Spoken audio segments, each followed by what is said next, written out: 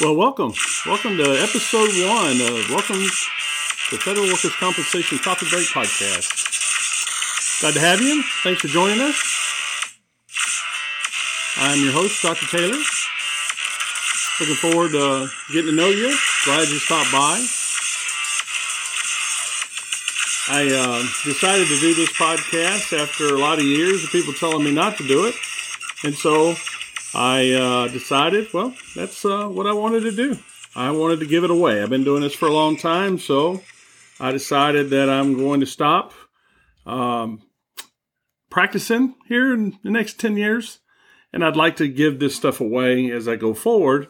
And so in order to do that, I decided the best way for me to do it was to try to give back to all these wonderful people that have helped me have a career doing this.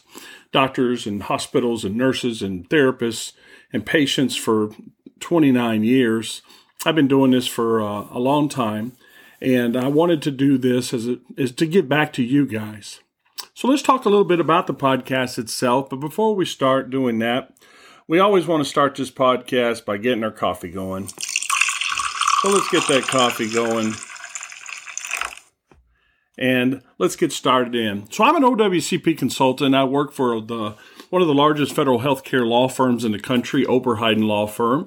I've been with them for about 20 years. I've been doing this for anywhere from 25 to 29 years, depending on which branch of it I've been doing. As an OWCP consultant, I've been doing 26 years, working and assisting with clients in the workers' comp federal arena.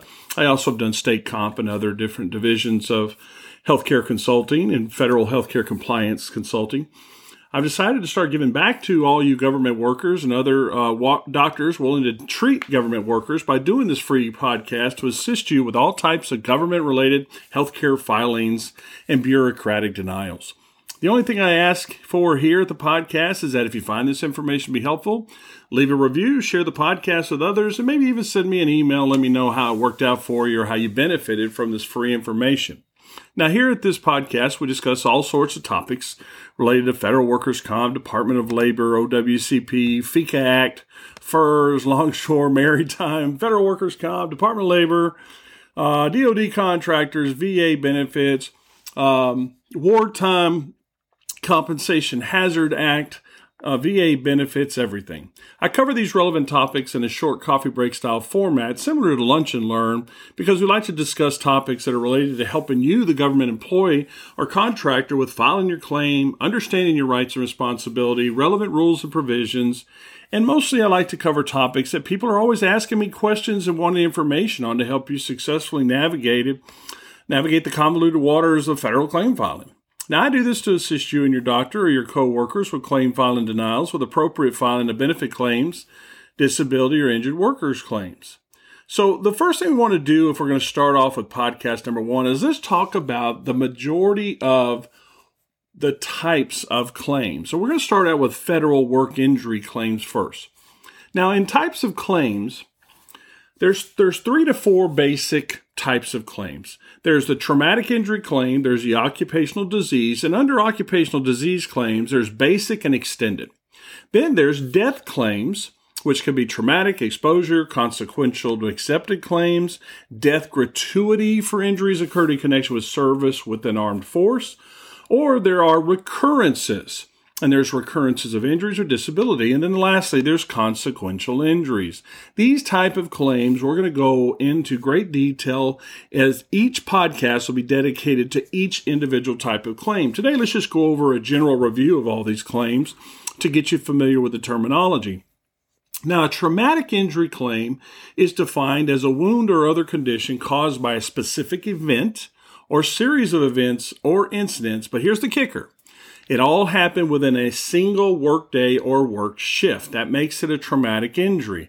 Now, a traumatic injury is identifiable as to time and place and or occurrence and member or function of the body affected. An example would be, let's say you got a knee strain after you tripped and fall, neck strain after being in a motor vehicle accident, or a dog bites you as a postman, or you break your ankle on slipping on ice walking at work. Those are all traumatic incidents. They're all filed with a CA form. Now, we call official forms in federal workers' comp CA form. They have different names under different divisions of government, and we'll cover that in other podcasts. But under federal workers' comp and OWCP and Department of Labor, they're called forms CAs, and the traumatic injury notice of injuries are called CA1s.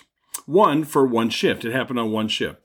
So CA1 should be completed by the injured employee and or your supervisor or what they call injury compensation specialist or NHR.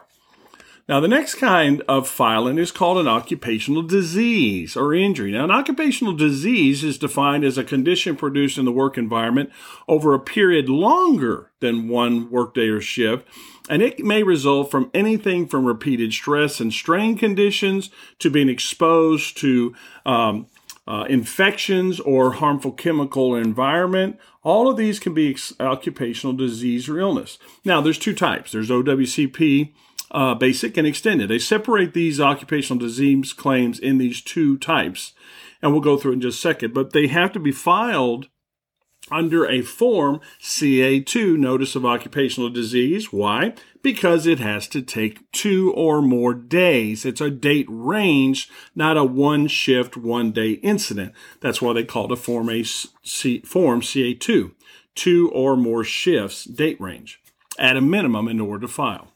In other words, it don't happen over 1 day. It happens over 2 or more days, months, or years. Now, occupational disease basic. Let's understand, and these type of claims of work exposure and the medical conditions are well established, and the relation between them is pretty apparent. These cases can be adjudicated with an initial request for information and perhaps a follow-up query for clarification. Some will clearly address all 5 basic requirements, which we'll go over later in another podcast, and they may be adjudicated if all necessary evidence is in the file. Example would be, how about a claim for carpal tunnel syndrome from a letter carrier, sorting machine operator where medical tests establish a diagnosis?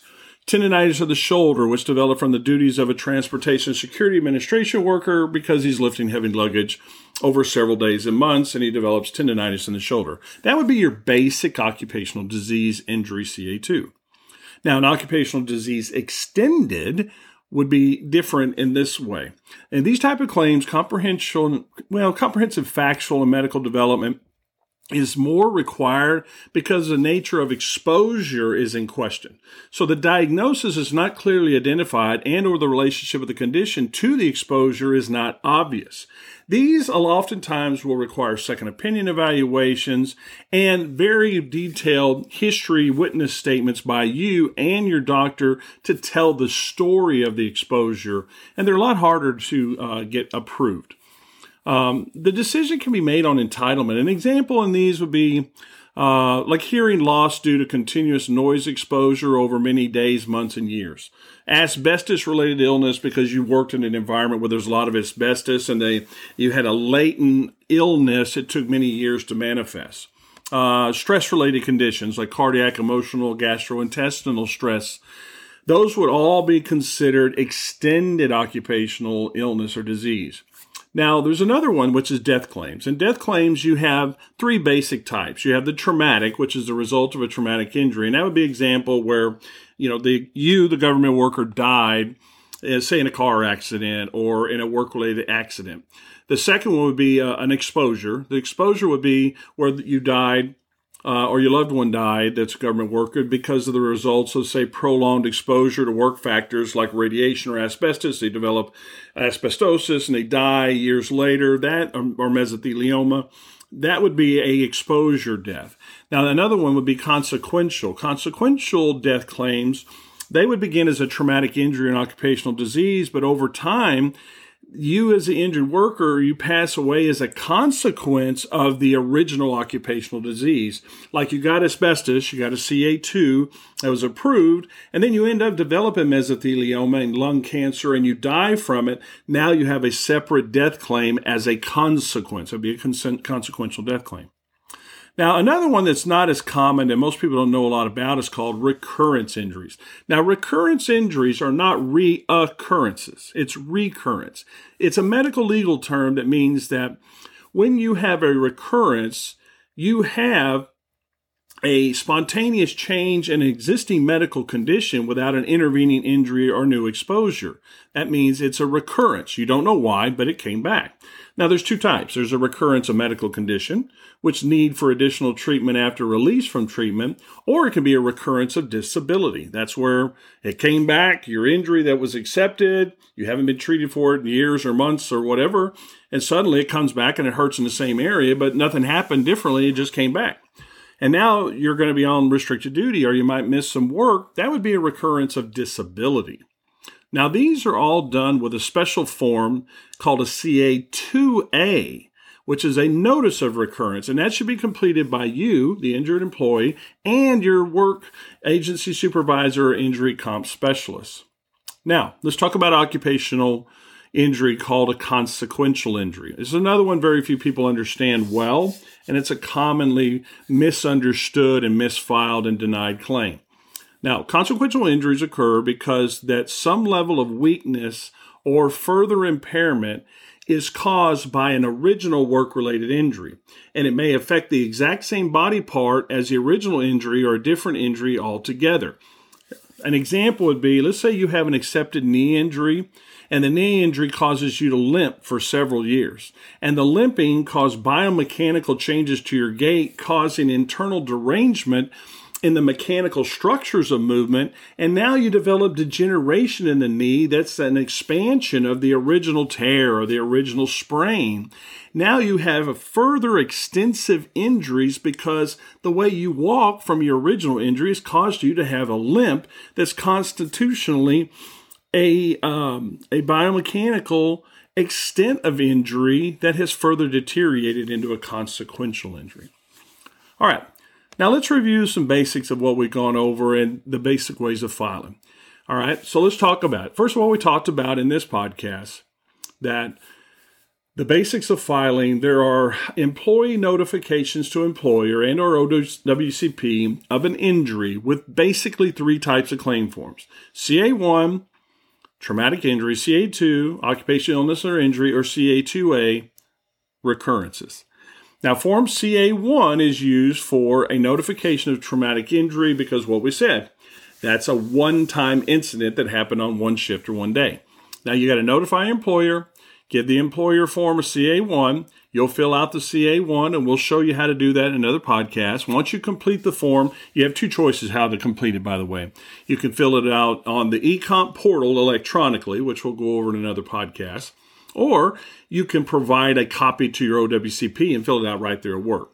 Now, the employer must send their section of the claim form, because there's a page 1 and page 2 of the CA1, and that report has to be filed through the eComp portal of the employer within 10 days. Okay, that's the law. Now, there's a second type of form that we talked about, which is a CA2, which is a notification of occupational disease and or injury. And this claim is for compensation because it happened over a date range of 2 or more shifts, days, weeks, months, years. Now, you can also electronically file this one in the eComp portal, or mail it to OWCP. Now, there are things to remember about filing a Form CA2 that are a little bit different. First, employees need to type and sign a witness statement as to the how, why, where, when, and what occurred during this period of time. Because remember, this didn't happen as an accident. This occurred as a cumulative injury over a period of time of 2 or more shifts, and sometimes it's weeks, months, and years. You have to tell that story.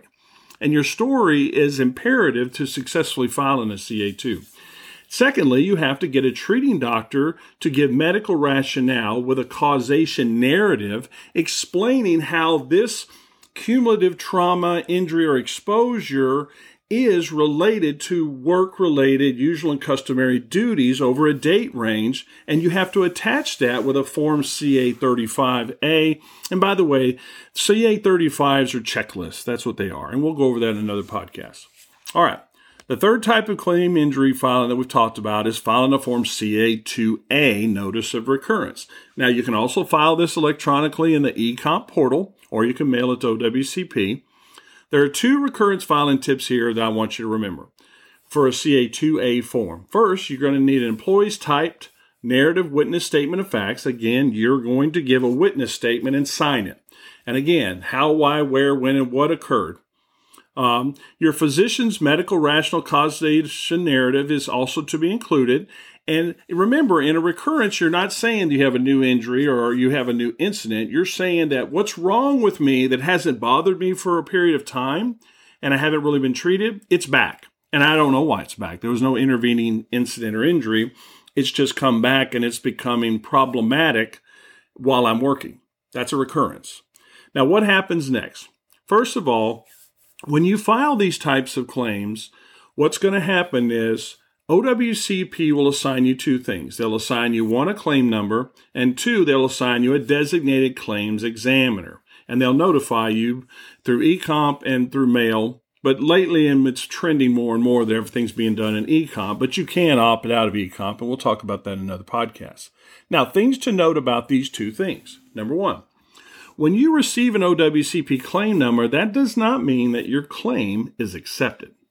Number two, when your claim is accepted, you should get an acceptance letter listing all the accepted conditions. Make sure that everything that's wrong with you is accepted in that report filing. Because often what they'll do in OWCP is they will give you minimally accepted conditions or they'll cherry pick what they want to accept. Be careful here. Common problem. Make sure everything is accepted, and if not, have your physician write what's called an upgrade or a consequential condition request medical narrative. Now, your claims examiner is the judge for your claim. It is best to correspond in writing in eComp and to keep proof of all conversations. And guys, if you ever remember anything, remember this. Keep a diary of all communications. When you call somebody and you leave a message and they're supposed to call you back within 48 hours, which is federal law, and they don't, your diary is evidence. And you have to request from them, when you make contact with your claims examiner, get their phone number, their direct line, their email, and their fax number. Get 3 points of communication contact. And then also eComp portal, you can submit in writing in the eComp portal, which is a fourth way. You need to have multiple ways to reach your claims examiner because they're famous for saying they never heard from you or they didn't get a call or they didn't get the message. You got to protect yourself, but you also have to know your rights. Now, because the OWCP rules and provisions, they have rights and responsibilities and you have responsibility. Let me tell you some of your rights and responsibility, and we'll get into the rights and responsibilities of OWCP and the claims examiner. First of all, as an injured employee, you have the right to select your first treating physician. Under OWCP DFEC procedure rules, you have the sole right to select your first physician. Now, OWCP is administrative law, requiring your physician's documentation. Under OWCP, your treating doctor's medical opinion has higher probative legal value. Your physician that you choose must be an expert in federal medical legal rules and provisions and be able to provide you with an OWCP medical rationale narrative and form. Temporary total disability form for payments, the CA forms to keep you off work, like 5Cs and 17s, get you paid while off work. Work restrictions and work accommodations have to be filled out appropriately in order for you to be reimbursed. You need to find people that know how to fill out these appropriate CA forms. Getting OWCP to pre-approve payment for your treatment tests, surgeries, and things that you need is something that's hard to do if you're not well versed in medical rules and provisions of OWCP. And you got to be careful that you don't choose the wrong people who are going to ask you to pay for things you're not supposed to pay for. And you should not pay for anything when you have a claim that is accepted. So I'm protecting you from that type of harassment and from having to pay for money that you shouldn't be paying for on your medical bills or reports. Now, unfortunately, medical legal report writing and OWCP rules and provisions are not similar to classic medical training report writing, and they're not taught in the medical schools. So it is not uncommon for injured employees to have a physician for surgery and a treating physician who fills out all the forms and provides OWCP with required documentation. So you may need multiple doctors. You need a primary doctor like me, a gatekeeper who does all the forms and files the appropriate CA forms. And then you can go see specialists who you can see that just do medical care and then we'll help as primary gatekeepers getting stuff approved and filing appropriate forms. So it's a team, but it's typically not a good idea to get people who don't fill out those forms, like surgeons, to be your treating doctor. Now, OWCP doesn't have the right to force you to go to your first doctor. You can choose who you want, and you can change your treating physician simply by sending a letter to OWCP or by the eComp online portal or by mail with the reason you're changing. But OWCP does have the right to send you to second opinion exams and request reports, but not mandate where you go for your treatments unless you agree. So you're not forced to go anywhere for treatment. That's your right. That is not their right. Now, under treatment, under CA1 acute injuries, employers can authorize treatment initially with what's called a Form CA16. Now, if your employer denies treatment, you can still go to the physician or facility of your choice. But you also have federal rights that are protected that are grievable, and we'll go over that in future podcasts. Now, for acute injuries, meaning brand new injuries, you may initially see the employer's physician and then follow up with the physician of your choice. Again, that is your choice. You don't have to go to the occupational medicine doctor at your company doctor. Now, CA2 and CA2A claims, the occupational illness or disease or recurrence, only OWCP authorizes treatment. Your physician gets authorization from OWCP in these type of filings. There's no CA16 that guarantees you treatment immediately upon your filing. Now, denial of claims, there's 3 paths to successful claim filing. First of all, guys, don't give up. OWCP is famous for just driving you crazy and delaying to help you give up. Help is here. You know how to reach me. OWCP rules and provisions are very fair, but OWCP claims examiners are not going to be helpful or fair. Okay, it's just a reality.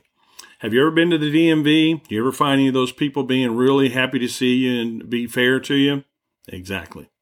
The problem is that many physicians are not familiar with OWCP, and that results in claims examiners denying claims due to simple language descriptions that are required in federal workers' compensations that are not required in the real world. And so typical medical doctor reports and medical reports are not going to be sufficient. They don't understand the verbiage that's required.